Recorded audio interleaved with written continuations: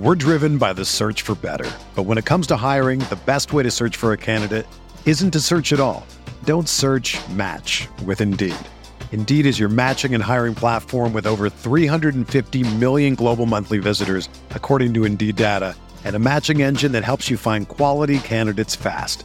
Ditch the busy work. Use Indeed for scheduling, screening, and messaging so you can connect with candidates faster. Leveraging over 140 million qualifications and preferences every day, Indeed's matching engine is constantly learning from your preferences, so the more you use Indeed, the better it gets. Join more than 3.5 million businesses worldwide that use Indeed to hire great talent fast. And listeners of this show will get a $75 sponsored job credit to get your jobs more visibility at Indeed.com/Blue Wire. Just go to Indeed.com/Blue Wire right now and support our show by saying that you heard about Indeed on this podcast. That's Indeed.com/Blue Wire. Terms and conditions apply. Need to hire? You need Indeed. With threats to our nation waiting around every corner, adaptability is more important than ever. When conditions change without notice, quick strategic thinking is crucial. And with obstacles consistently impending, determination is essential in overcoming them. It's this willingness, decisiveness, and resilience that sets Marines apart. With our fighting spirit, we don't just fight battles, we win them. Marines are the constant our nation counts on to fight the unknown. And through adaptable problem solving, we do just that. Learn more at Marines.com. The baseball season is go, go, go. It's nonstop, relentless for every night, 6 straight months, and then hopefully another month in October. You also have work, friends, family, and a million other things going on. That's when you reach for a Coors Light. It's made to chill. There's only one beer out there that's literally made to chill, and that's Coors Light.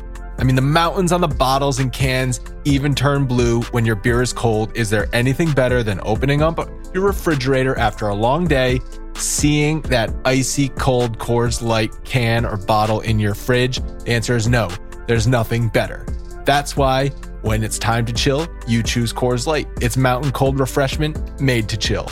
Coors Light is the one I choose when I need to unwind. So that's why when you want to hit reset, reach for a beer that's made to chill. Get Coors Light in the new look delivered straight to your door with Drizzly or Instacart. Coors Brewing Company, Golden, Colorado. And as always, celebrate. We are breaking down all aspects of Yankee baseball. This is the Bronx Pinstripe Show with your hosts, Andrew Rotondi and Scott Reinen. Let's go.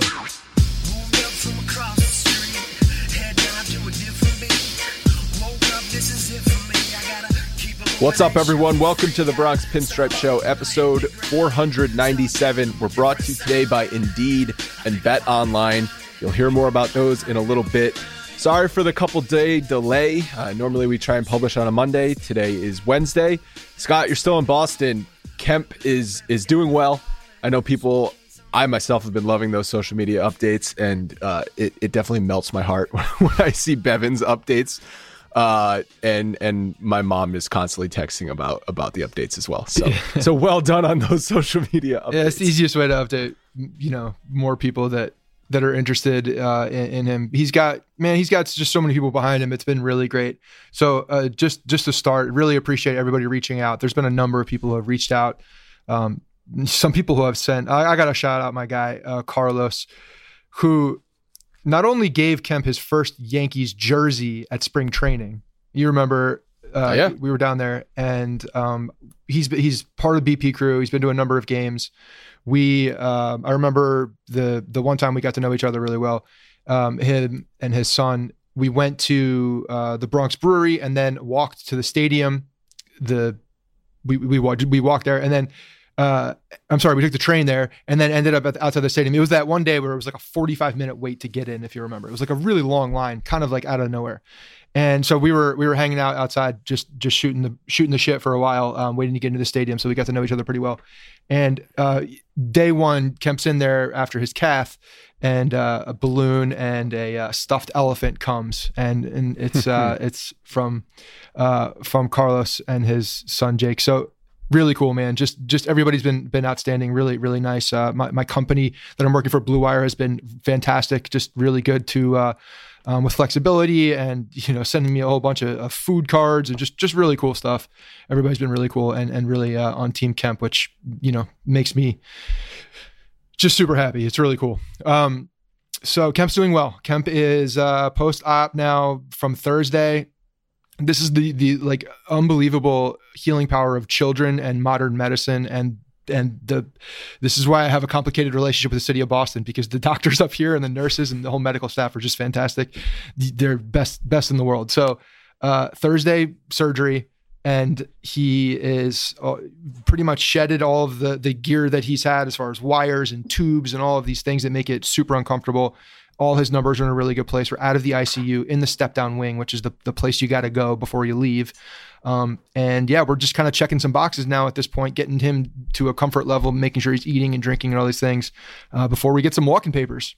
So this dude is he's now that he's shedded everything, he's ready to really move around and start acting like a 3-year-old again. And it's just amazing when you think about that he had heart surgery less than a week ago, and to where he is today, even 2 days ago, to see the difference is pretty outstanding. So yeah, again, thanks for everybody reaching out.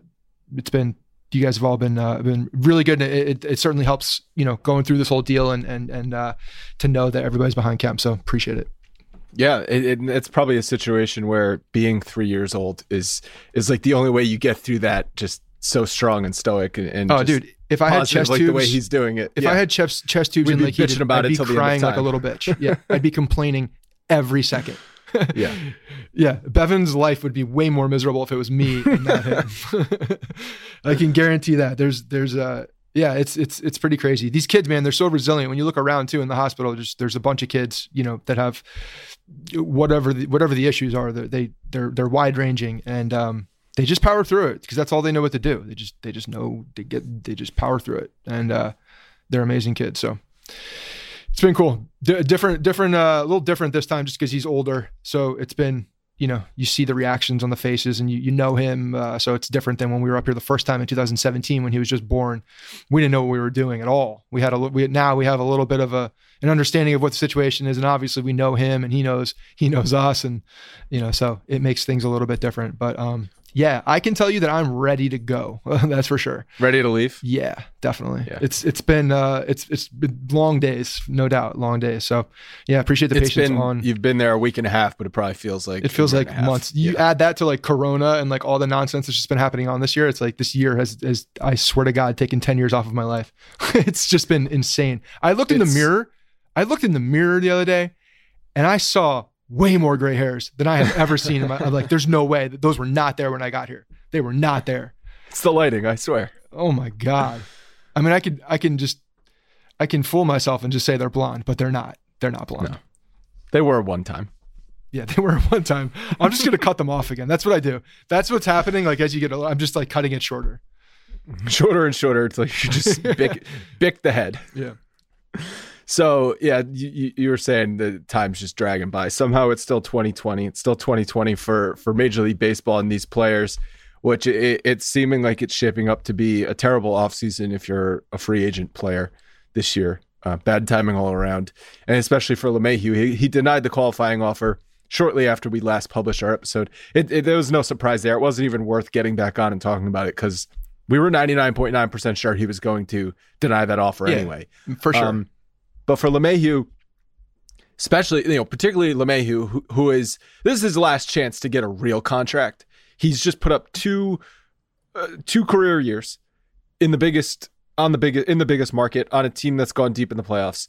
And he's just not going to get paid what he's worth because of this situation. So from that standpoint, it's just horrible timing. Sucks if you're DJ LeMahieu. Well, and then for other guys, like Stroman accepted the qualifying offer. So Stroman's weighing his options, saying, well, I didn't even play in 2020. Yeah. I didn't have a good 2019, really. What's the point? Let me just take this. That's a Cohen, I'm rich as balls. I'm just going to offer you the $18 million to secure a player. That's kind of like what that felt like to me. Because he certainly didn't deserve it. Stroman's going to take that $19 million, which is more than he would have gotten on an annual value if he were to sign a multi-year contract now. Did he sign that after Robbie Ray signed that deal with... Robbie Ray signed the contract right around the time that all these qualifying offers were sent out. I mean, that could have triggered some of these guys, but Stroman didn't. He sat out the entire pandemic season, and Stroman is still young enough where if he has a big 2021, he can get a 5-year contract. Yeah, so I think a lot of people don't trust himself. I think a lot of people don't trust his arm, his elbow. I just think he's such an injury risk at this point too, and he just hasn't shown that he can pitch, to the effectiveness that he did early in his career. So I don't know. It's a risk, and I think that's kind of like where the Mets are at this point. They have to take some risk, and they don't care about the money as much. So it's a fine deal for them, but it does set. I was surprised when you look at the money. I mean, the situation makes sense because of Cohen, I think, and where they are. But like, go to Gausman. He's the other guy that accepted the qualifying. Like, why did he get that qualifying offer? I don't quite understand that. Well, the Giants probably thought in a normal season, Gausman would not accept that qualifying offer in a normal offseason. So the Giants are kind of, I guess you could say they're stupid, assuming he was going to get a bigger contract from someone or assuming that he was going to walk. And he's looking at it saying, I was lucky to get this for a multi-year deal. Yeah. So yeah, I'm going to take this for a 1-year deal. They were just trying to get a draft pick out of it. That's essentially because what Robbie Ray made. The Giants on a are not 2-year deal. looking. The Giants are not, well, yeah, slightly less, but It's when damn he pitched, close. I pegged him at like a $13, $14, $15 million a year pitcher based on his performance last year. Yeah, it's just, it's not surprising that Gausman took it, in my opinion. It's surprising for me that the Giants offered it, and maybe that was the case. Maybe they were expecting him not to accept it because of the year that he had. Yeah, the Giants are not a playoff team. Although who knows? Everyone might be a playoff team now. Yeah. Well, in that division, they're probably not. And yeah, it's true. If they're expanding, yes, you're right. But they either really, really underestimated what this market was, or overestimated it. I don't know what. Yeah, it would be overestimating. Underestimated the downside is really what I was meaning. But it was. I think it's a bad job on the Giants' part. But that's fine. Right. Good. Because I didn't want him. So good. Obviously, Trevor Bauer declined the option. I think he called it an insult. DJ LeMahieu declined it. He didn't say a word about it. Classy DJ LeMahieu fashion. But yeah, it's going to be interesting. I think do you think maybe after the winter meetings and stuff like that, which usually happens early December, we'll start to see some movement? Or is it going to be one of these off seasons where teams are just like, we might not even be able to open up spring training in February. We might not be able to open up the season as normal. So we're going to wait these guys out and bleed every dollar we possibly can out of them. I think when guys start accepting some of these lower deals, and we might see some dominoes fall, but it doesn't seem like the big money's going to be coming out anytime soon. And it's going to be interesting to watch this LeMahieu market. I mean, there's been so much talk in the media. Voigt talking about it. A bunch of these guys are just talking about how LeMahieu wants to be here and how much he likes the team and playing in New York and all these things. Great. I love hearing all that stuff. Sign the paperwork. Let's get him signed. It really doesn't matter until the name is on the dotted line. Yeah. But the thing about DJ LeMahieu too is that he's not the sexy big free agent that gets all the huge dollars. He's not the Manny Machado type. I don't know how that guy is valued as much as he was in the past in today's game because of the home runs. Like it's all inflated, and those guys are there because of their power numbers, because DJ is every bit of the defender. So he's in a weird spot because he's not the like flashy player, but he's so incredibly valuable. Obviously he was a finalist for the MVP, did not win it, but he's the guy he's the glue of this team. He really is. Wait, did they announce MVP yet? Because it took them like seemingly forever. It was like 4 weeks of announcing finalists and announcing next round finalists and announcing, so we're going to announce Cy Young AL tonight. We're going to announce NL Cy Young tomorrow. We're going to announce MVP for the National League. It took forever in classic baseball fashion. I know he didn't win it. Jose Abreu won the MVP. But it's just, I was making a joke that it took forever. They did. Well, they dragged it. Well, they started doing it. They started talking about it. It took 2 weeks. Yeah. That's all right. But let me ask you this. If DJ LeMahieu signs with another team, are the fans going to be excited? Are they going to know a lot the about other DJ? team? So I got a trade odds, or excuse me, a free agent signing odds email from BetOnline, and it was, where will DJ LeMahieu sign next? So it didn't include the Yankees, because if you sign with your existing team, you can't bet that. But the Blue Jays were had the best odds to sign him. I guess they're, for whatever reason, the odds makers think that the Blue Jays are the team that are most likely to sign LeMahieu if the Yankees don't. If the Blue Jays sign DJ LeMahieu, are Blue Jays fans going to be excited? Are they going to be like, great, we got a solid player?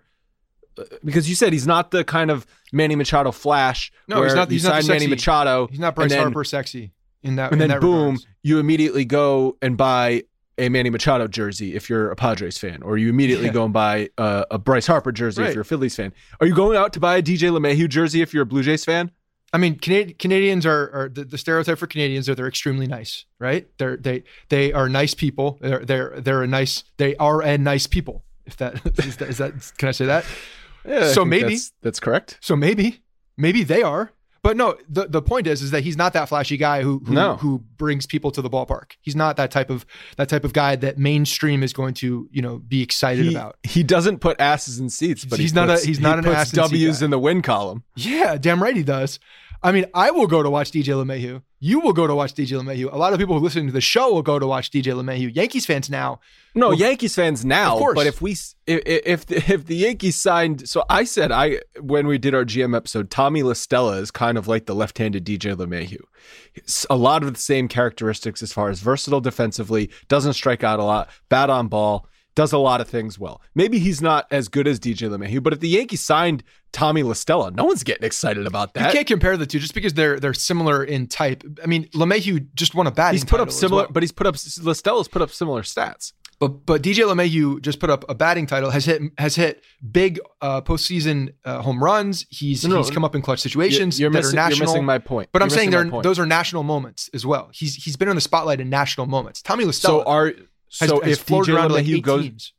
Right. So if LeMahieu goes to sign on another team, Blue Jays, Red Sox, Mets, would the Mets fans be excited? I feel like maybe Mets fans would, because they're closer to Yankees fans. Yeah. They've watched him from across the city. It's kind of like a Steve Cohen sticking it to at the end of Yankees the day, moment. The casual fan will be like, okay, nice player. In addition, let me research and find out who that guy is or what he exactly did.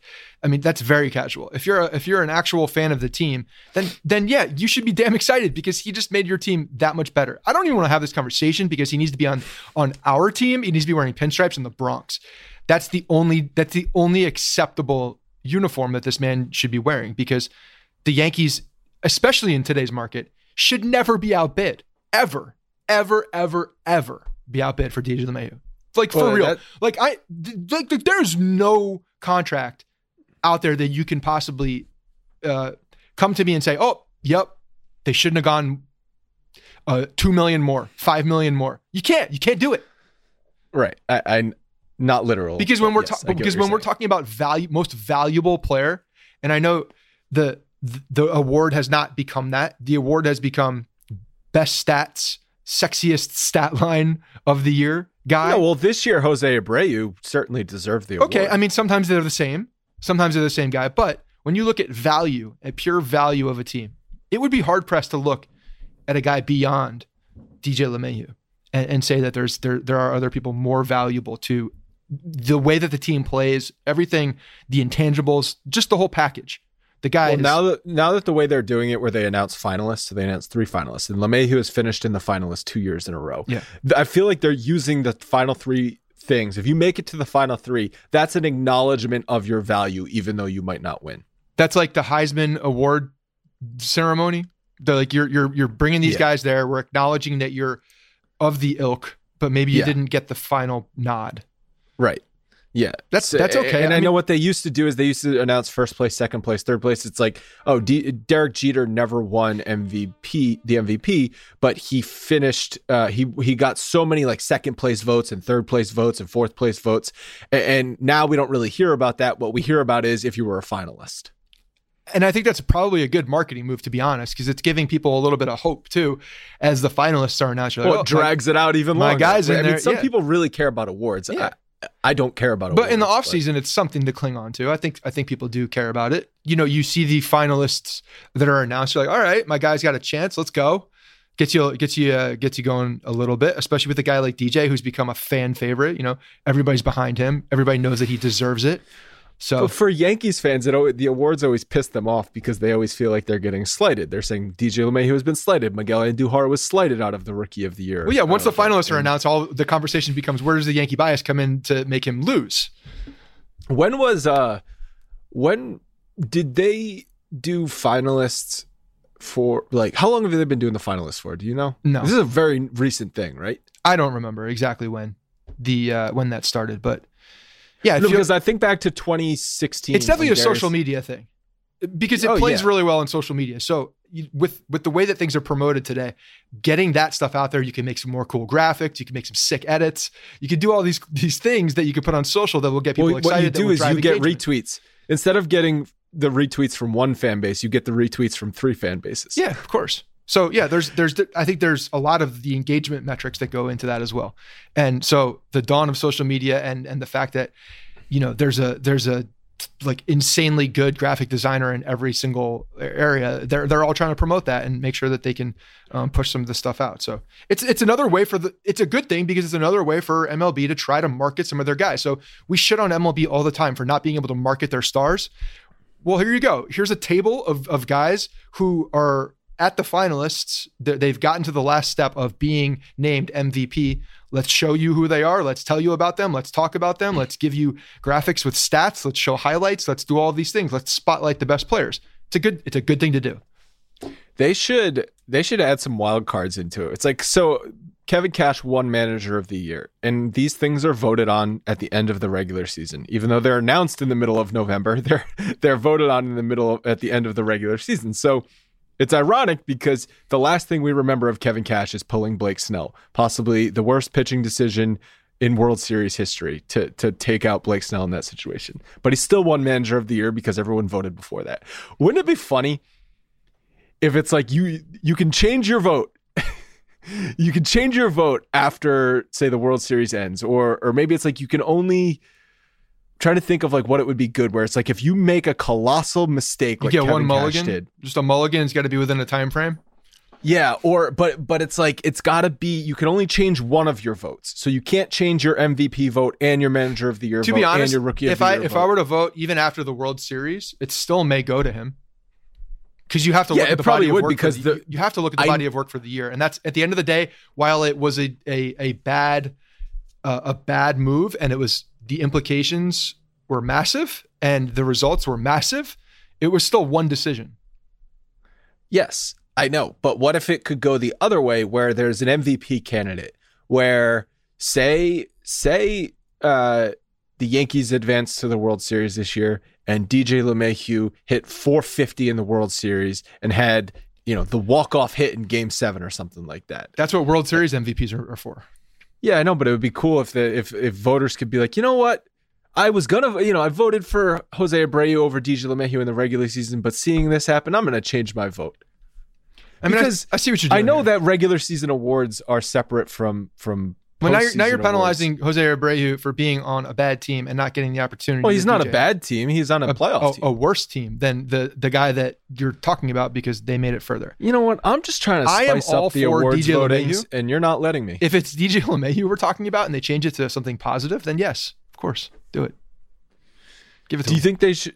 I guess World Series MVP typically, obviously, it's kind of like postseason MVP because you're not going to vote for a postseason MVP that doesn't go to the World Series. I was thinking like you could vote for a postseason MVP, but that's going to be on one of the World Series teams.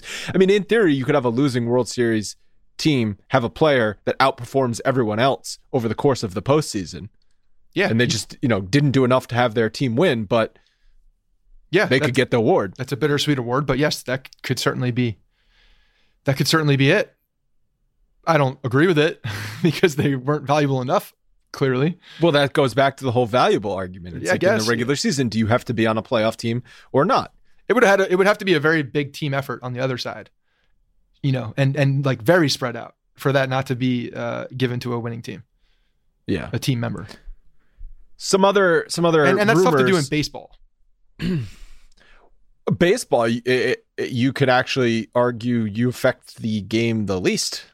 If you're a pitcher, that's why I think it's spread game, out. But it's spread out. But like in basketball, like you could lose but score 80 points a game, and sure, you're clearly the most valuable. Or football, if you're the quarterback on the losing team, you put up 48 points, but your defense gives up 49 points. It's like, well, you didn't really do anything wrong. Right. The Yankees have shown interest in Yadi Molina, and I don't know how much this is actually serious, or if this is just let's throw the Yankees in here because it's the Yankees. Did this surprise you at all, this report? Did it surprise you that Yadi Molina was a free agent? Because it kind of surprised me. He's 30 years old. I thought he was like 45. He might be. I don't think it surprises me. Excuse me. I don't think it surprises me. I feel like this is one of those moves I could see the Yankees making as kind of a hedge. Well, what capacity would it be in though? Because Yadi Molina is a name at this point. He's still a solid player, still solid defensively. He struck out 13.5% of the time in 2020, which is pretty low. So he could still probably be a starting catcher somewhere. Doesn't Yadi Molina at age 38 years old make sense to come over to the Yankees though? Isn't this a very Yankee move? It is. Yeah. That's why it doesn't surprise me at all. Like, is Jose Molina still out there? Can he still get in the crouch position? Because let's bring him back. At the end of the day, when I see a guy that's still playing a defensive, take away the name, take away the age. When I see a 13.5K rate and I see a good defensive player, it's behind the plate. You know what? It's really all I want from my catcher. I don't need all the other flashy stuff. I just don't. I need a guy who can play defense, who knows how to receive the ball well, who can manage a pitching staff, who can make your pitching staff better, if you will, and then don't get up there and be a waste of an at bat. Well, but I will take that over the home run out of one every 95 at bats.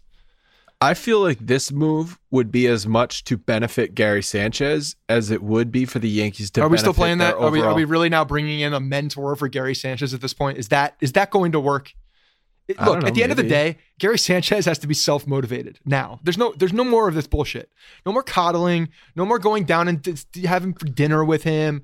None of this nonsense. No, the coddling doesn't work. Yadi Molina seems like a guy who's not going to coddle anybody. He's going to be a tough mentor. He's going to be a tough love mentor. But if you're bringing in a guy with the intention also to be the guy that can help your other catcher, I don't know. It's just, if that's the motivation, then if that's just a sidebar and we like the player anyway, then okay. And that's just like, that comes with it, but that can't be part of the decision making at this point. I'm done coddling him. Like, the guy's got to play or not. Well, the funny thing is, I know we've said this 100 times, but supposedly Joe Girardi didn't coddle him. And that's one of the reasons why he couldn't relate to the young players. Yeah. And one of the reasons why he was ousted as manager, but Gary Sanchez played the best by far under Joe Girardi. Right. No. So maybe some tough love is what he needs. I think some discipline is what he needs. Discipline in not, bend over my knee with a ruler discipline, but discipline in like your schedule. Is that Joe Girardi style? Yeah, Girardi's definitely that type. Or, if you put your hand on the table, like I could see him coming by. My great uncle used to do that. If our hands were on the table at all, like on the table, he would come over and just like nail our hand. Like at dinner or something? Dinner, or just like his rule was like, don't have your hands on the table. It was impolite to have your hands on the table. So if he caught us with our hands on the table and he was walking by, he would give us a nice like pound on the table and like get our hands. So we didn't put our hands on the table. I feel like that's not allowed anymore. Yeah, but I appreciate it now when I look back. I think that Molina could be good for him. But again, I've said that in the past with other people, and it's been temporary, or I thought Garrett Cole would be good for him. And apparently that didn't work because Garrett Cole was just on another level. And obviously it wasn't, it wasn't matched the type of intensity or dedication or whatever, just the mindset. They couldn't get on the same page for whatever reason. So I don't know, man. I just don't want to make moves to coddle towards him to try to bring out that talent anymore. It's on him. He's got to do it himself.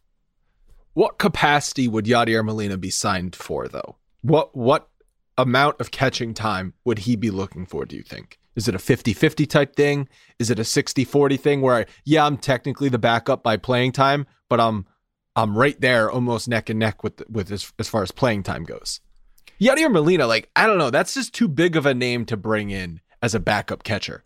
First of all, I think he should be a Cardinal for life. I think he's one of those guys. Like Jeter needed to be a Yankee for life. Yadi needs to be a Cardinal for life. Yeah, I mean, I think a lot of people thought that Pujols was going to be that guy, but Yadi should be. I mean, he's at the end of his career at this point, not looking for a big contract, just still playing. I could see him staying there and doing that. I don't know what that means to him, but I think that at this point, when you have 38-year-old legs and you're catching, you want an opportunity to win. If that's what you're being motivated, it depends what's motivating him at this point in his career. Does he want to stay with the Cardinals, see that thing through? Does he want to, go after a title? And the playing time isn't as much of a thing. Maybe he wants less playing time and to not be the guy. It just depends on what his motivations are, I think, at this point. But he's a Hall of Famer. He's going to be a Hall of Famer. Yes, when his career is over. Yes. Whether he retires today, that doesn't mean he's a Hall of Famer year. today. Meaning like the play of it. I mean, it's misleading to say that sometimes because Yadier Molina, his career, he's a Hall of Famer, but he's a 38-year-old catcher right now who's not. Who's a shell of himself. Is, what does he need to accomplish? He's already put up a career good enough to get into the Hall of Fame. Mm-hmm. He's won World Series titles. Mm-hmm. So what else does he need to accomplish? I mean, it's like Brady. You wanted to do it somewhere else. Maybe he wants to do it somewhere else. Maybe he wants to go to a different place. But it's not like, but a backup catcher or a 50-50 time split catcher is not the same as a starting quarterback. I mean, doing it. Fair point. Fine, but at the same time, it's like maybe he just wants to change the scenery. Maybe he just wants another challenge in his career. Maybe he's not ready to go. Maybe he sees Jose's World Series ring with the Yankees and he's jealous of it. That could be a case. Maybe Jose is saying, hey, great to be in the Bronx. You should go there. Maybe there's some motivations there.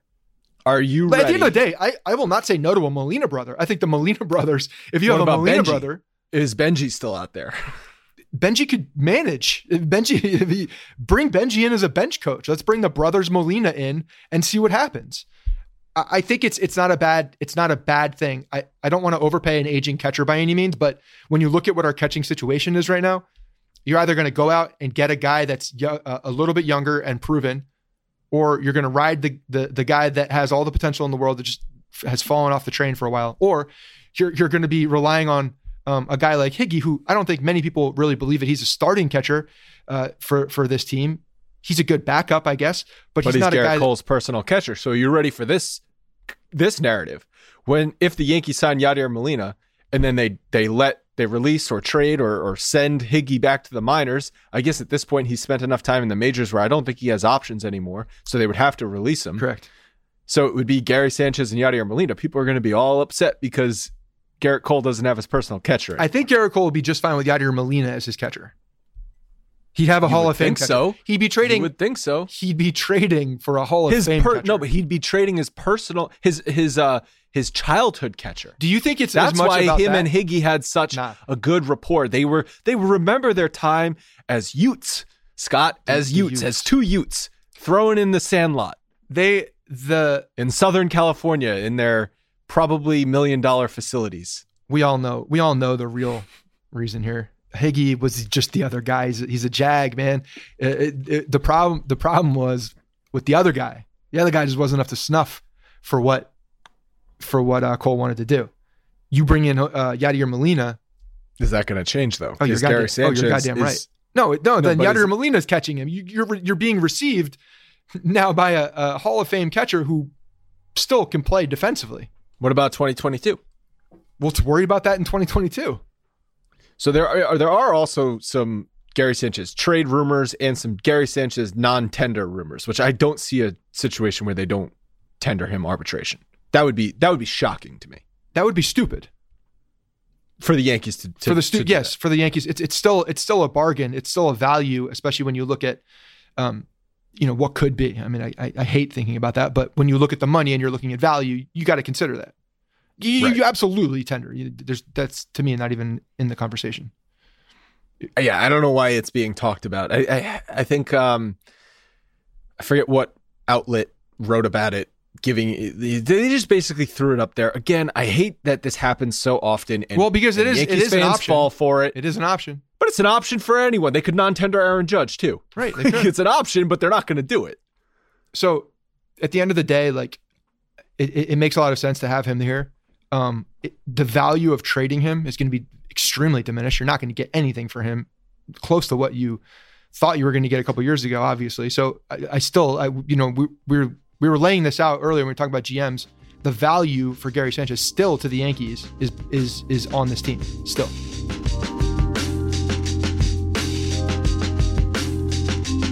Hey guys, 2020 has already reshaped how we work, and it's almost over. Businesses across the globe are challenged to be more efficient, which means every single hire is critical, and Indeed is here to help. Indeed is the #1 job site in the world with more visits than any other job site, according to ComScore.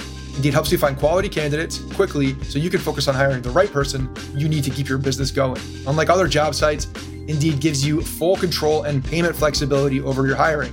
You only got to pay for what you need. You can pause your account at any time, and there are no long-term contracts. And now, Indeed's new way of matching you with candidates instantly delivers a short list of quality candidates whose resumes on Indeed match your job criteria that you can contact the moment you sponsor a job, making Indeed the only job site that you can move as fast as you do. Right now, Indeed is offering our listeners a free $75 credit to boost your job post, which means more quality candidates you will see and fast. Try Indeed without free $75 credit at Indeed.com/Blue Wire. This is their best offer available anywhere. Go right now to Indeed.com/Blue Wire. Offer is valid through December 31st. Terms and conditions apply. Football is back in full swing. You might not be at a game this year, but you can still get in on the action at BetOnline. BetOnline is going the extra mile to make sure you can get in on every possible chance to win this season. From game spreads and totals to team, player, and coaching props, BetOnline gives you more options to wager than anywhere else. You can get in on their season opening bonuses today and start off wagering on wins, division, and championship futures all day, every day. And you know what? I received an email from BetOnline about MLB futures and props, and there's some interesting things in here. For example, which team will Francisco Lindor be traded to?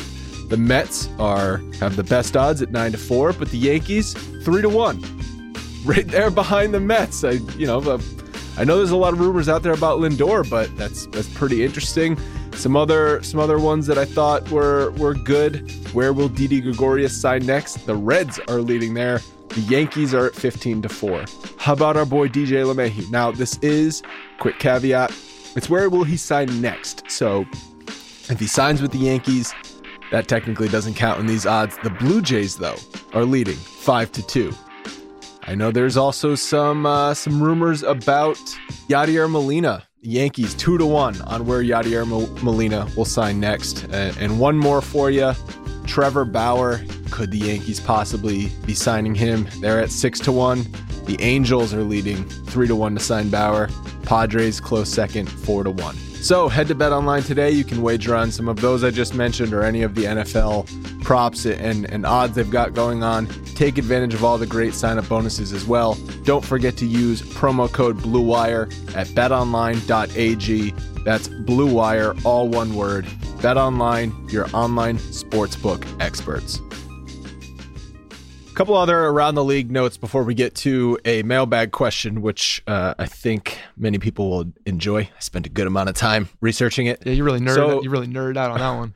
So what do you think of Rob Manfred saying, quote, "I wouldn't say a neutral site World Series completely off the table." He said this on November 2nd. It's from a while ago, so people have probably already heard this quote, thought about this quote. We haven't had a chance to talk about it yet, though. Is he referring to just in general for moving forward, like a Super Bowl? Yeah. Making World Series week in Miami, World Series week in Texas, World Series week in wherever. Yeah. In a dome or warm weather somewhere, obviously, so you don't deal with weather. Right. San Diego. Yankees versus Dodgers in coming to you live from San Diego, California. Yeah. I hate it. To say the least. So it's not the same when you obviously for a Super Bowl it's one game. There's the fans are not in that game at that game. The actual fans of the team. Yeah, there are some, but that's an insanely hard ticket to get. It's all corporate. It diminishes the experience of the game for the passionate fans, right? They don't get the opportunity to go to that game. It will get too expensive. It's not suited for that. Travel, all of these things. You're taking away the lifeline, the freaking backbone, the blood of your fan base by removing it from that city. Like this year, part of the year of the reason why this year to me was just not as much fun and just a shell of a season was because we couldn't go to the games. The fans weren't in the stands. They couldn't play at home in front of their own fans. Like that's a big deal. As a fan, going to a game, or at least having the opportunity to go to a game, is a big deal. And if you're committed to a 162 game season, that's a long ass time. You better goddamn well be rewarded for having a playoff game in your building. If you got to go somewhere or a World Series game, if you make it to that point, you need to have that opportunity. A neutral site World Series, especially when it's a 7-game series. So at a minimum, you get two home games, 2 road games, and then you're playing for essentially to have those final couple games at home. That's what you're playing for, to have that advantage. Doing a neutral site World Series would further water down and neuter the sport. And I just think there's too much of that already. You're doing that by expanding the playoffs. You're doing that by a lot of other things that you've sort of taken the essence of baseball out by turning it into like this algorithm where the computer says this is most likely to happen, so we're going to do that no matter what. It's just would be further going down this vanilla road of suck. Of just controlled stuff. Yeah. But the thing is that, you know, when you're getting to the World Series, it's different than football, who does the neutral site. You're playing one game in each place. But for baseball, you have to win long series at the ballparks. Like you can't do neutral site throughout the entire playoffs. You're playing to get those games at home because theoretically you have an advantage in that spot. Like it's part of the deal. It's part of the prize at the end by playing this long grind of a season. Yeah, it just doesn't make any sense. MLB's argument would be, well, look at this year's playoffs. We didn't have to worry about weather. We didn't have to worry about outside factors and all that stuff. But I don't know. It would really... Ratings were down big time. And I think a lot of that was because fans lost interest because they weren't engaged as much into how they were, you know, the teams were playing. They can't go to the games. It's not in the city. It's a different feeling. It makes it different. You know, it's like the eye test. I just know that it's different. That's all. I just know that it's different, and it feels different, and I guarantee the majority of the fan base would agree with that. It just feels different, and that's a big deal. Definitely. At this point, let's just make the All-Star game count for World Series home field advantage. At that point, yeah. Whoever wins. I mean, that's the All-Star game is a great example. That's at a neutral site. Okay. That's right. Fine. Well, it's also an exhibition. It doesn't matter. Yeah, but you know, like you have your day of Super Bowl day. You do some stuff around it. They're still doing that. NFL doesn't do that. They have the Pro Bowl, but it's not like a big event. I don't even know if anybody watches that anymore. Does the Pro Bowl still happen? I think it's in Miami now. I have not watched the Pro Bowl in forever because it's a stupid game. It's not fun to watch. I know they announced Pro Bowlers, but gun to my head, if they still play the Pro Bowl, I don't know. I'm pretty sure they do, and I'm pretty sure it's in Miami now. I don't think it's in... Not Hawaii anymore. I don't think it's in Hawaii anymore. The whole reason it was in Miami is because players like getting a free trip to Hawaii. Right. Maybe it might move around. I don't even know. I've stopped paying attention to the Pro Bowl long ago. To me, it's like you just get anointed to the Pro Bowl. Like that's it. It's not the game. That's the thing. Matter. Guys back out of it. It's like once you've gone once, you're like, okay, been there, done that. I mean, playing football at half speed is a sure way to get hurt.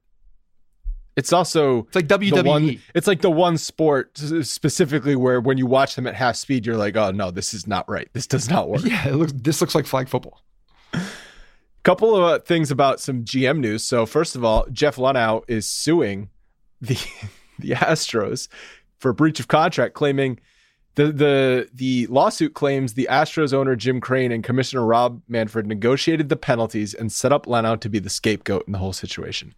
And this came down after Alex Cora and AJ Hinch immediately got jobs again. So now Luhnow is probably butthurt saying, well, I'm not going to be able to get a job again. You guys made me out to be the bad guy here, when in reality, it was all of us together who were the bad guy. Or maybe Luhnow is saying, no, I was just an innocent bystander. I was just trying to put the best players on the team to win. I had nothing to do with the spreadsheet and the nerds and the buzzers and the cameras and all that kind of chicanery.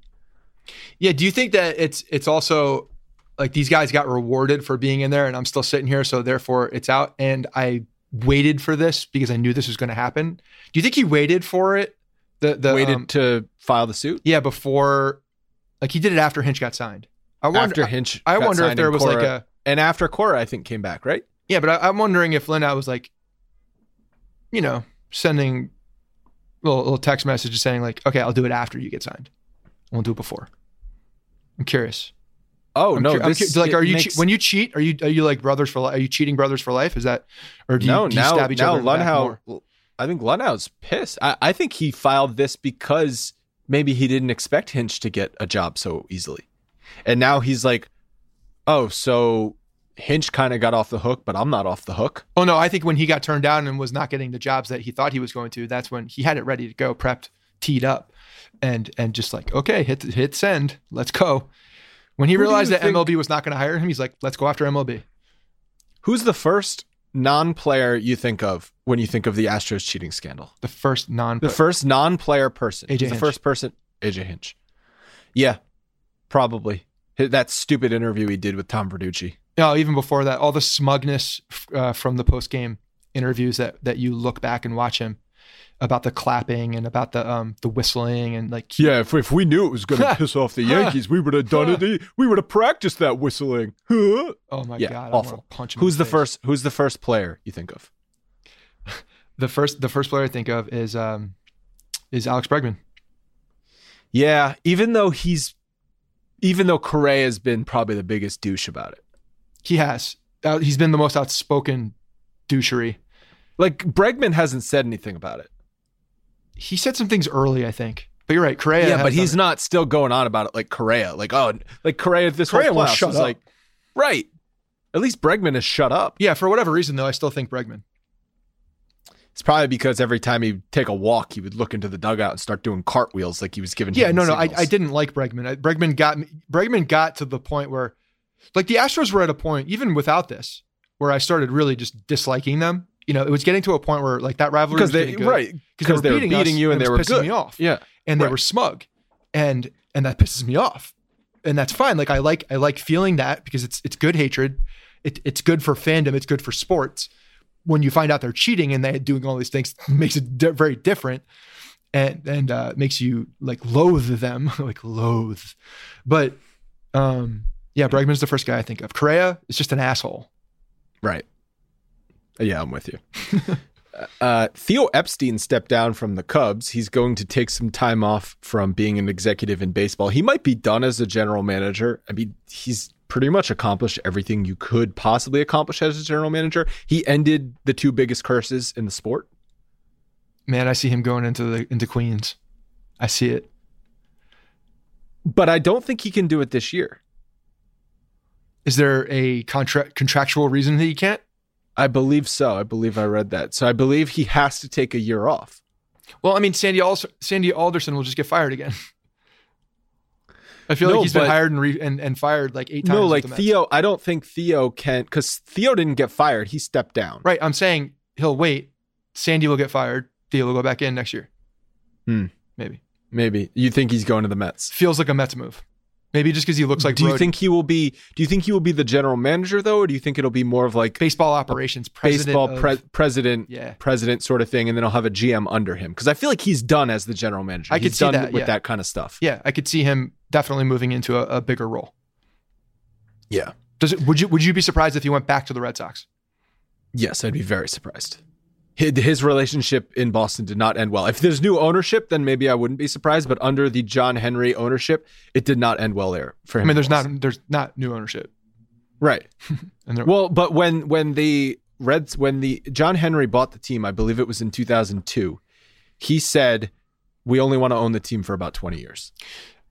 Here's an interesting little wrinkle that I was thinking of. So, when last Thursday, when I was trying to get away from everything, when Kemp was back with his doc squad, I came back to the apartment and we were I just put on the TV. Bevan took just like faded off, and I started watching Moneyball with the guy that I just felt like watching it again. I don't know. Maybe I was just wanted to learn a little bit about your boy Billy B. No, I mean, I've seen it multiple times. I just wanted to like find some more ammunition to hate him more and just like pick at him because he's a little bitch. because I still think he's a little bitch, but he's going back to the Red Sox now, right? As like well, he was never with the Red Sox, Billy Beane. He was never with the Red Sox. He was offered the contract with the Red Sox. Yes, turned it down. He was offered the GM job for the Red Sox. He turned it down to stay in Oakland. But he's not. He's supposedly not going to be involved in baseball with the. I'm with you. But here's my point. There are what's his name? ties, Chaim Bloom is the general manager of the Red Sox. But there are connections with Theo and the way that they think and the way that they built their teams in 2004, because that was 2003 that he turned it down, right? So 2004 when it was after the 2002 season, he turned it down. So Theo gets in there, kind of does a little Moneyball thing with some of the players that they got.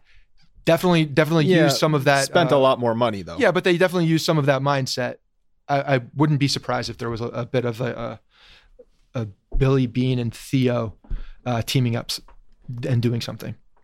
Feels right. Do you think Theo's probably, I don't know what adjective to use. Is he the most famous baseball general manager? Is he the most accomplished? Yeah. Oh man. Possibly. I mean, he ended the Red Sox drought and he ended the Cubs drought. I don't know what else you could possibly have on your resume. Yeah, no, you're probably right. I'd say that I'd argue that he's not the most famous though. I'd argue that Billy Beane might be the most famous. Yeah, you might be right. Yeah, that's funny. And he has Brad Pitt to thank for that. God. That just must inflate his ego even more. You have a movie made about you and it's Brad freaking Pitt. Doesn't that go against the complete Moneyball? Everything against Moneyball? You literally got in the best, the heartthrob of the world, the guy he's like the new Robert Redford. You know, he was on that path for a long time. Oh man. Doesn't that go against everything that Moneyball is about? It seemingly would, yes. And some more final bit of GM news. So the Marlins hired Kim Ng, who is the first female and Asian general manager in baseball history. Huge deal. This is kind of burying the lead, to be honest. No, it's a massive deal. And it's massive because it takes the first. Like, I wonder if we'll see more females start to get into positions like this, because it takes one.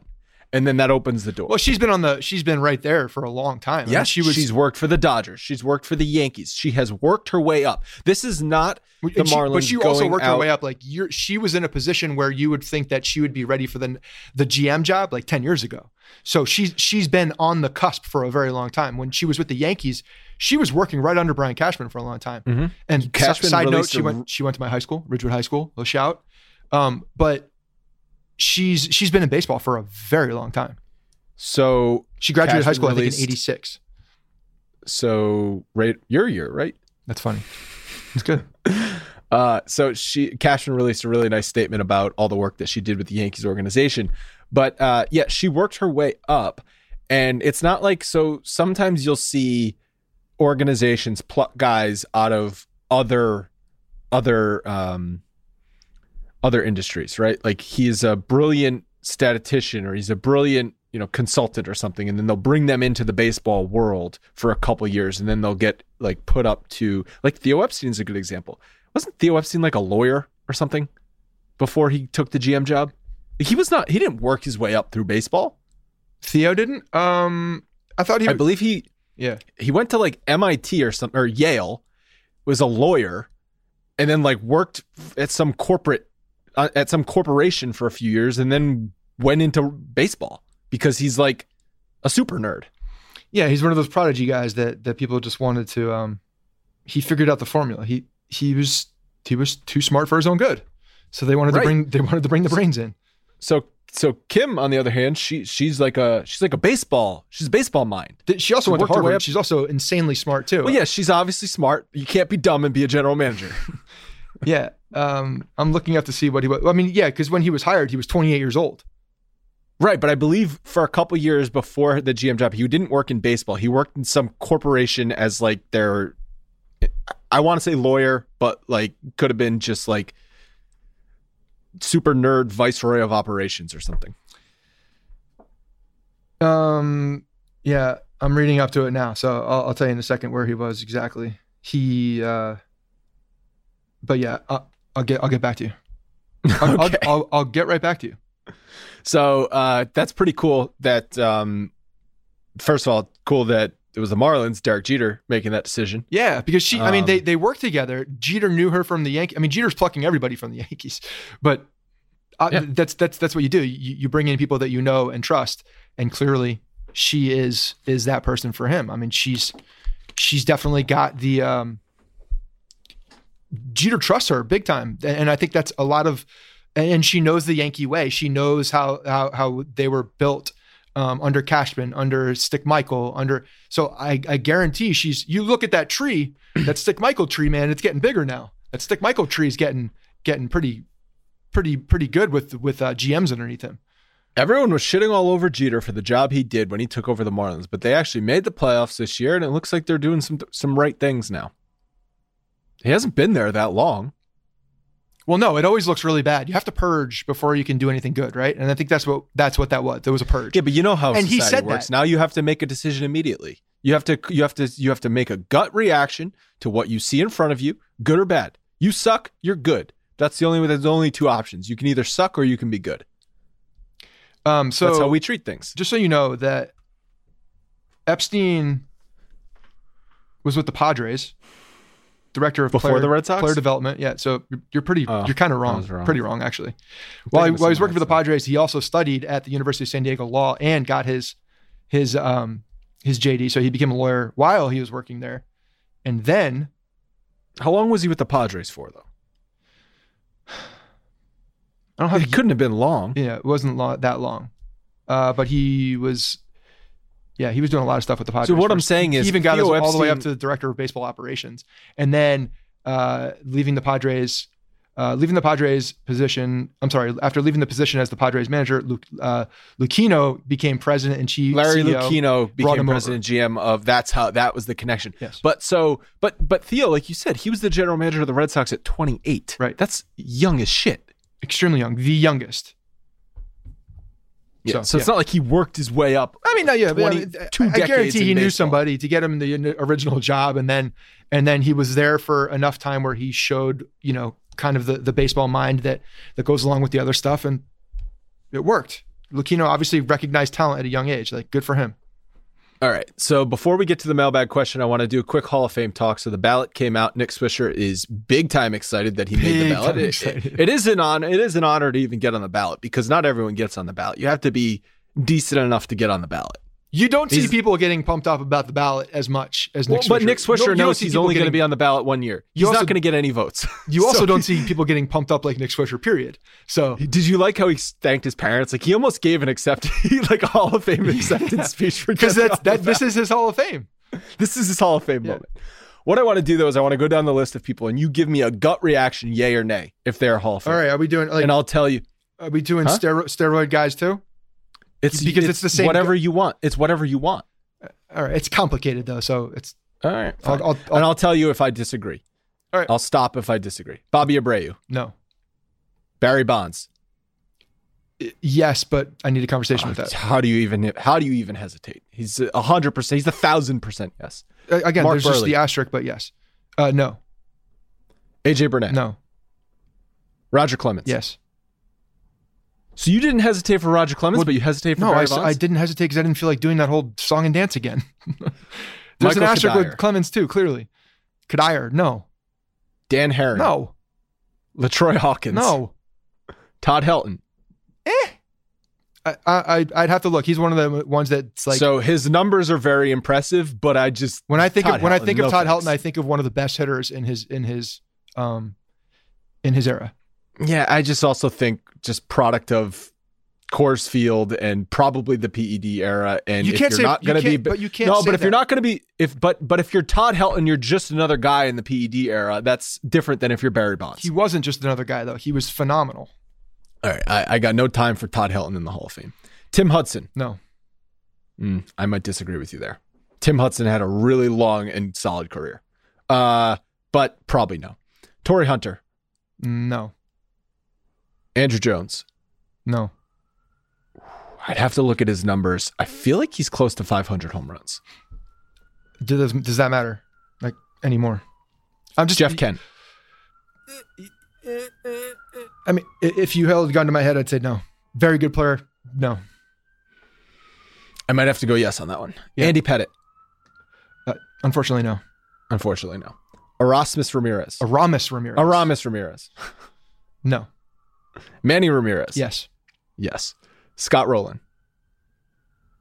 Scott Rowland and Todd Helton are like right there. I have to look at some numbers. Scott Rowland's a better player, I think. Third base, more important. If I were to, if you're picking between Todd Helton and Scott Rowland, who are you going with?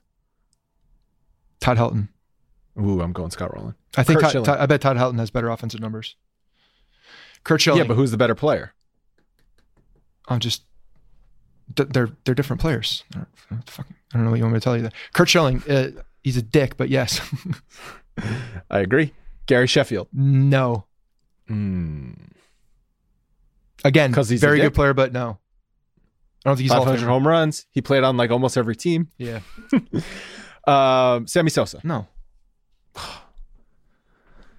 He's a yes for me. Sammy Sosa? Nick Swisher. Sammy Sosa was a bad baseball player before he juiced his face off. Part of it is also about what impact did you have on the sport of baseball. That Sammy is Sosa not had part a giant. It should be a part of it. But it's not. I think it is a part of it. No, it's not. Yeah, I think it is. Okay, I could argue that Barry Bonds had the consideration. biggest impact on baseball. Yes, and he's in the Hall of Fame in my opinion. But he's not. Barry Bonds needs to be in the Hall of Fame. This is who I'm voting for. I'm voting for Sammy Sosa. You're asking me who I'm voting for. I didn't ask you who you were voting for. No, I told you if I was going to disagree with you. I disagree with you. Okay. Nick Swisher? the Hall of Fame of excitement. Hell yeah. Let's go. No, he's not a Hall of Famer. Shane Victorino? No. Omar Vizquel? I think Omar Vizquel's defensive numbers put him in because of Ozzie Smith. I think he's close. I don't think so. Billy Wagner. If I'm being honest, I thought Billy Wagner got in. No, I don't think Billy Wagner should get in. You know he's really right-handed? Yeah, I did know that. Barry Zito. I bet Barry Zito's numbers are because he flashed early. His peak was excellent, but I don't think he sustained it. And he's a good guitar player. But that didn't help Bernie, so it shouldn't help Zito. No. All right, let's get to the mailbag questions. If you guys want to submit mailbag questions, you can do so at bronxpinstripes.com/podcast. Yes, Scott. So who did we disagree on? We disagreed on Tim Hudson. Like, do you really think Tim Hudson is a Hall of Famer? No. I'd have to look at it closer. I'd have to look at him closer, Andrew Jones closer. Hudson definitely played a lot longer than people remember, I think, because he did have a good run with the Braves as well. He played for a lot longer than I think people would. If you ask people, he played like a decade in Atlanta, and he always put up solid numbers. Right, but I think that went under the radar a little bit. Okay, for the casual baseball fan. Yeah, for the casual baseball fan, and I'm not saying he's like needs to be. But that goes into the longevity thing that I just don't like. I don't like necessarily the longevity thing unless you're like insanely steady throughout that entire time and had some very, very good peak years. Which you could probably argue that he did. I'd have to look at his numbers, but my gut is, and when we've always said like Hall of Fame is almost pretty usually cut and dry with like a gut. And I feel like I have been ruined a little bit because of all of the talk and social media and stuff like that. It's influenced my subconscious, unfortunately. So it's not as clear as black and white as it used to be for me. But it's pretty close, I'd say. And for me, he's like almost an immediate no for whatever reason.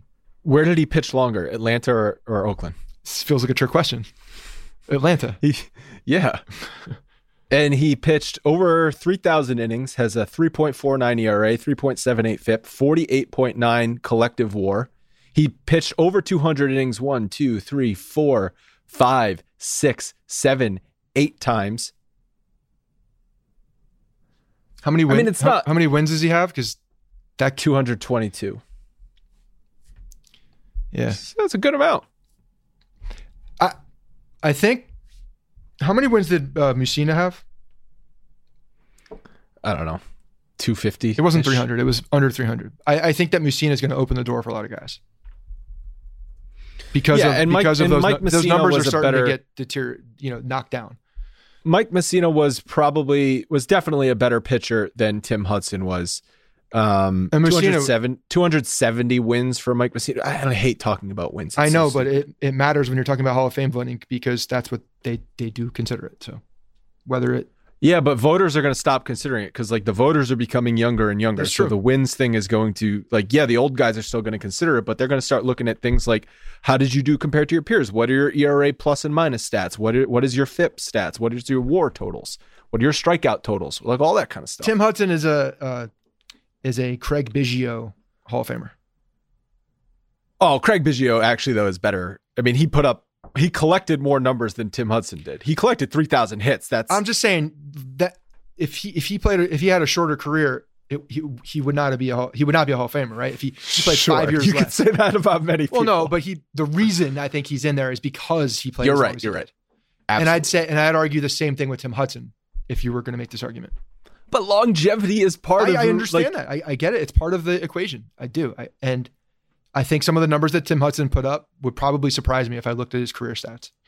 Yeah, there's guys who peak, there's guys who can go long, and then you get the peak and the long guys, and those are your true first ballot, no doubt about it, Hall of Famers. There's not many of them. Yeah, I mean, there's no doubters on here, and then there's like fringe guys that I would have to look at, and the no doubters to me are pretty clear. Steroids aside, Bonds, Clemens are the two absolute no doubters. And I think Manny Ramirez is a no doubter. Oh, Manny Ramirez is a no doubter as well too. Yes, he was. I actually think Curt Schilling's a no doubter too. To be honest, Manny Ramirez is he's maybe the second best. Would you say Manny Ramirez is the second best offensive player of the last 30 years behind Barry Bonds? He's the best right-handed hitter. Yeah, but what does that mean? Albert Pujols is also an awesome right-handed hitter. But Manny. Okay, so there's he's not the second best. Manny Ramirez is not the second best. Now I'm thinking about guys like Albert Pujols, like Alex Rodriguez, then maybe it's Manny. It's right there. It's close, man. Those guys are all up there. Manny was the one guy that I feared the most of anybody. It was Manny Ramirez. I mean, granted, we didn't. I hated David Ortiz. I didn't hate Manny Ramirez. I agree with that. I hated Ortiz too. Probably because, again, this is similar to the Bregman thing. When you're beating us and you're doing it, and then I don't know. They're Manny was just an idiot. He was an idiot. He was one of the idiots, but he was the reason they were called idiots. He was such a moron. He was just an everyday guy. He was the Gronk of that baseball team in the sense, it's really hard to hate that guy because he's so just he's a mimbo. He goes through it. So. Yeah.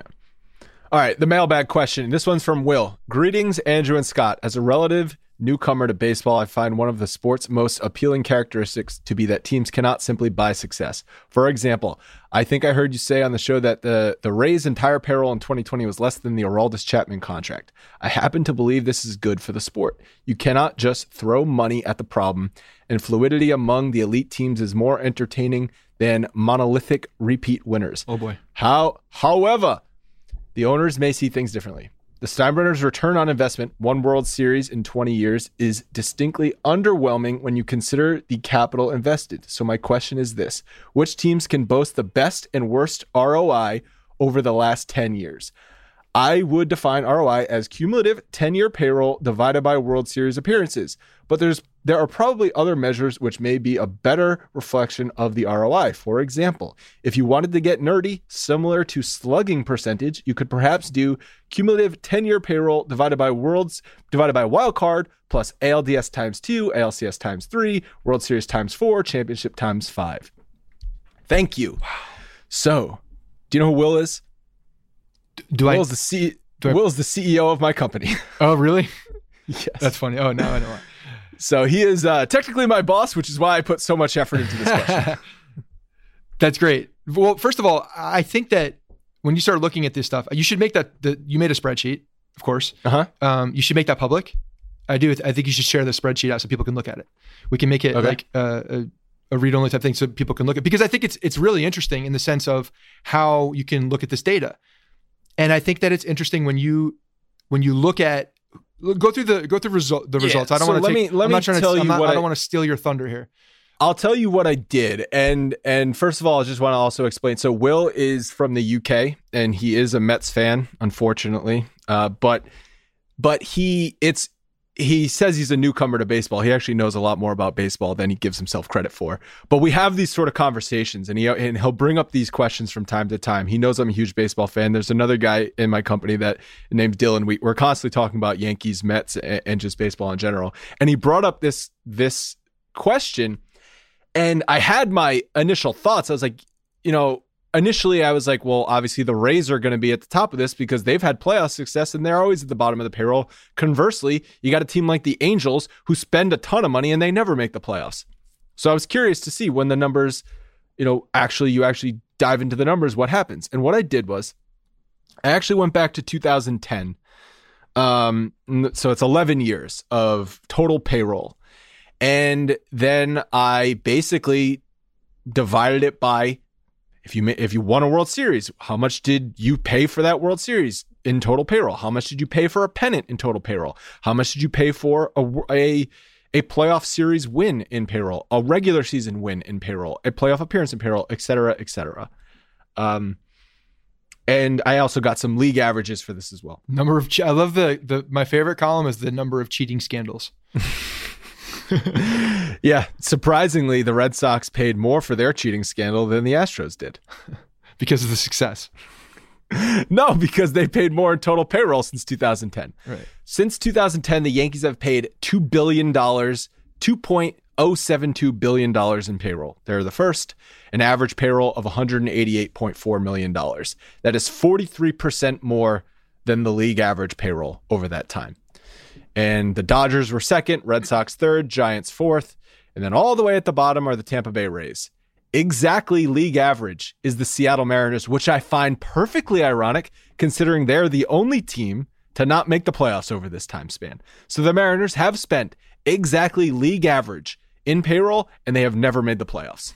It does not pay to the be worst average. place to be. The worst place to be in anything is in the middle. Right. You do not want to be in the middle. So I'm a middle child.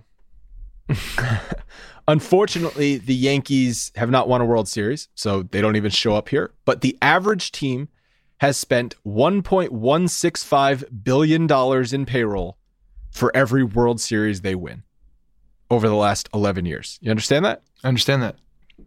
The Dodgers, one World Series, cost them $1.92 billion in payroll since 2010. The Red Sox, $936 million. The Giants, because they've won 3, only $510 million. The Royals, $900 million. The Astros, $900 million. It costs a lot to win the World Series, is basically what this data concludes. To make the pennant, on average, it costs $877 million. The Dodgers, though, they're below league average. So in this case, spending a lot of money gets you success. They're 36% below the average. Can I so far? Offer a suggestion so we can take this even further, this spreadsheet? Because I feel like we could go nuts even further with this. I'd like to see what revenue was year after, maybe year 1, 2, 3 of after winning a World Series, because now there's a profit loss, not a loss, but a profit margin to look to see how much it actually was worth. So yes, there's a value based on this, the payroll, but the reason why the Yankees may put more money into it because they have the value is higher because their net at the end of the day is higher for revenue because of the market size as well. Whereas if the Royals win a World Series, that net is not going to be close to as high as what the Yankees would make. And it's also like the Dodgers are the perfect example for this because they really started spending at the beginning of the decade, and it took them the entire decade to win a championship. I mean, so theoretically, it shouldn't have. They were there. They were there. A couple bounces of the ball, and this looks very different.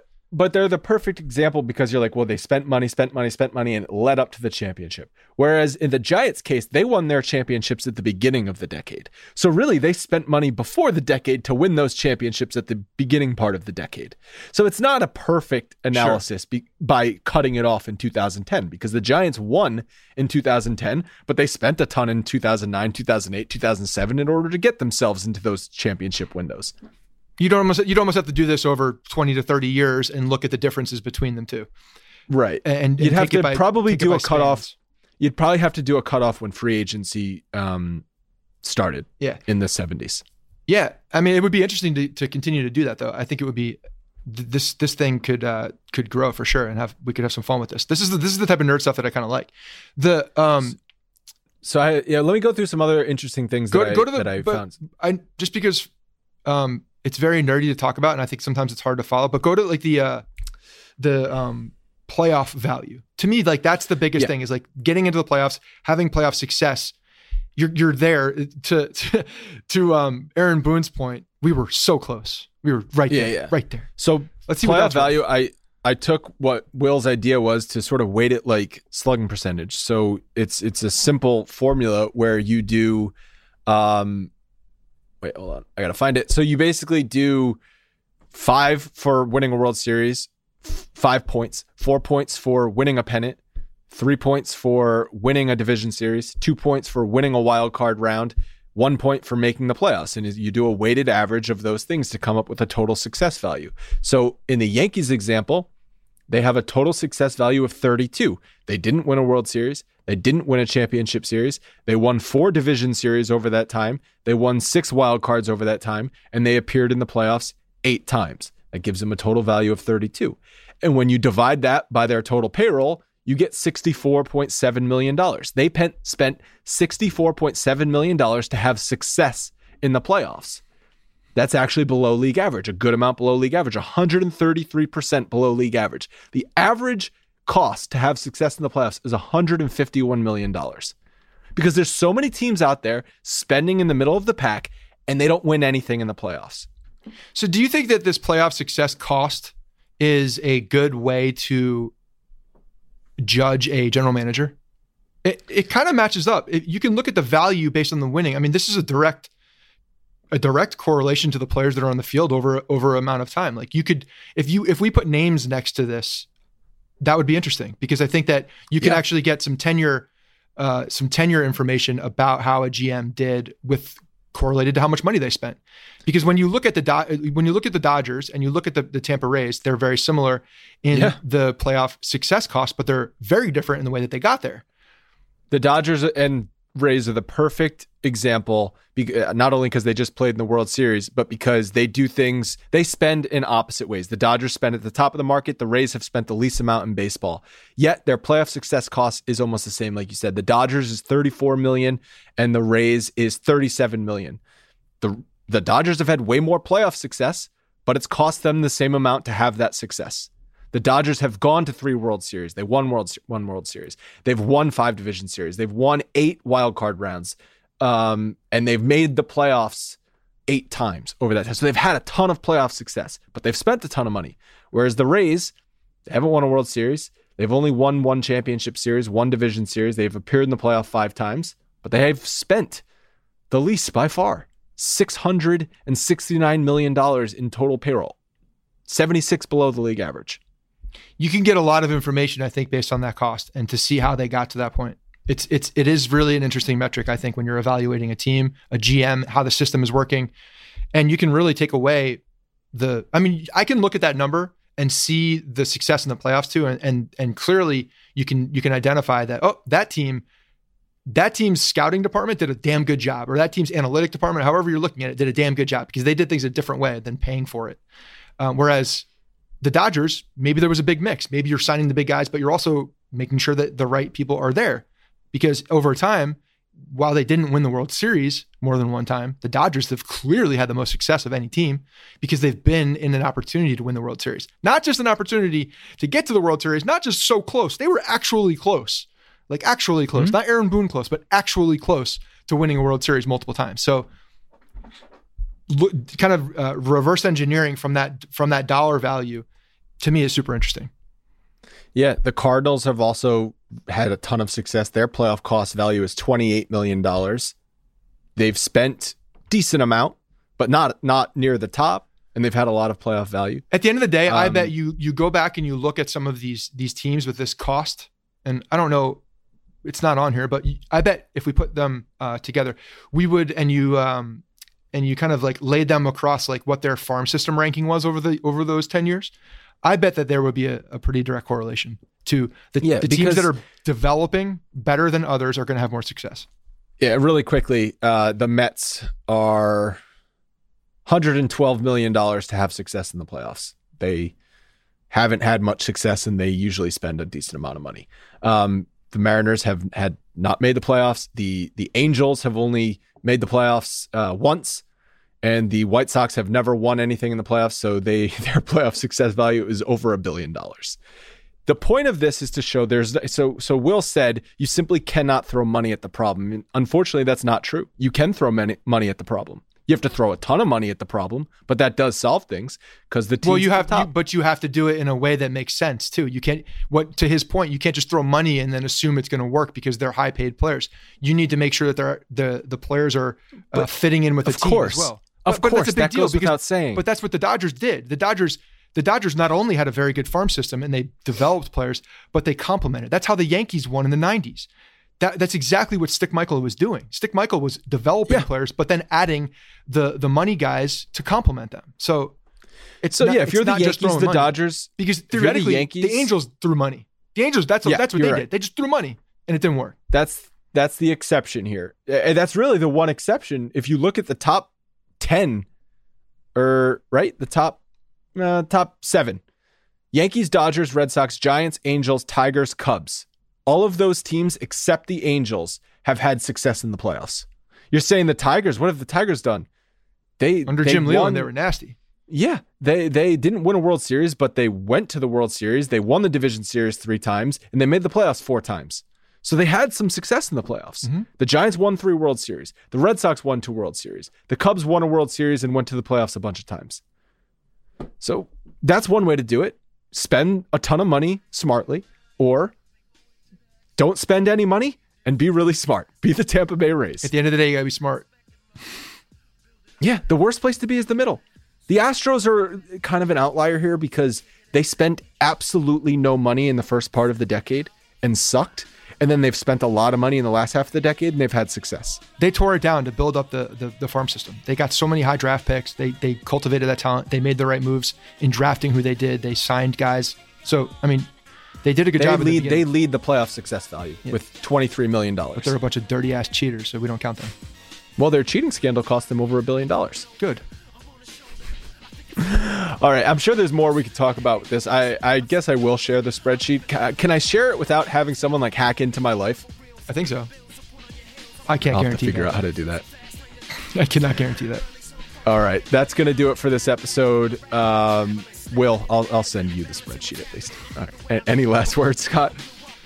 No. This is let's sign DJ LeMahieu. I'm going to say this every single time. Sign DJ LeMahieu. That's the only thing I want. We'll talk to you guys next week. Hey guys, thanks for listening to the Bronx Pinstripe Show. Make sure you find us on iTunes and subscribe so you can get all new episodes directly onto your phone.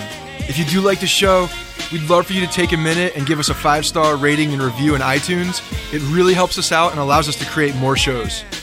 We're on Twitter at Bronx Pinstripes and the same on Facebook. You can always find us there talking Yankee baseball. Thanks again, guys, for your support. Really appreciate it, and go Yankees.